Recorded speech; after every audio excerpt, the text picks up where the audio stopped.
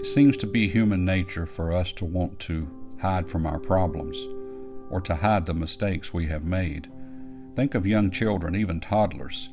When they've done something wrong, they'll do one of several things. They'll run and hide themselves, or they'll hide the mistake that they have made, or they'll start the blame game. It's not my fault. I didn't do it. And they'll point fingers. Unfortunately, adults, in a more mature and more sophisticated way, we will do the same thing. We call it sweeping it under the rug, out of sight, out of mind. It's no less important and no less shameful, but let me tell you, God is not that way. We can't hide it from Him. He knows everything.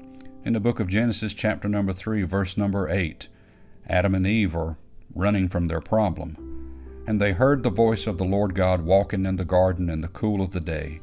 And Adam and his wife hid themselves from the presence of the Lord God amongst the trees of the garden. And the Lord God called unto Adam and said unto him, Where art thou? You see, Adam and Eve, they were trying to hide from their issues, hide from God Himself. God, however, He wanted to search them out, to seek them. You see, God makes the first move when it comes to reconciliation. He makes the first move when He wants to solve the problem. It's not us that searches Him out first. In fact, we run. It's God that makes the first move. He always has. Christ, He made the first move toward us.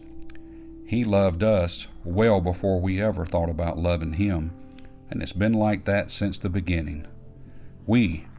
We're not the searcher, we're the sinner. Thank God He's the one. He's the one that knows what we need. He searches us out, wants to forgive us, and doesn't give up on us. We, however, we want to run and hide. Let's not try to hide from God. Let's not try to hide our problems. Let's let Him search us out, search us through and through, and forgive us, and begin that process of reconciliation. May God bless you and have a wonderful day.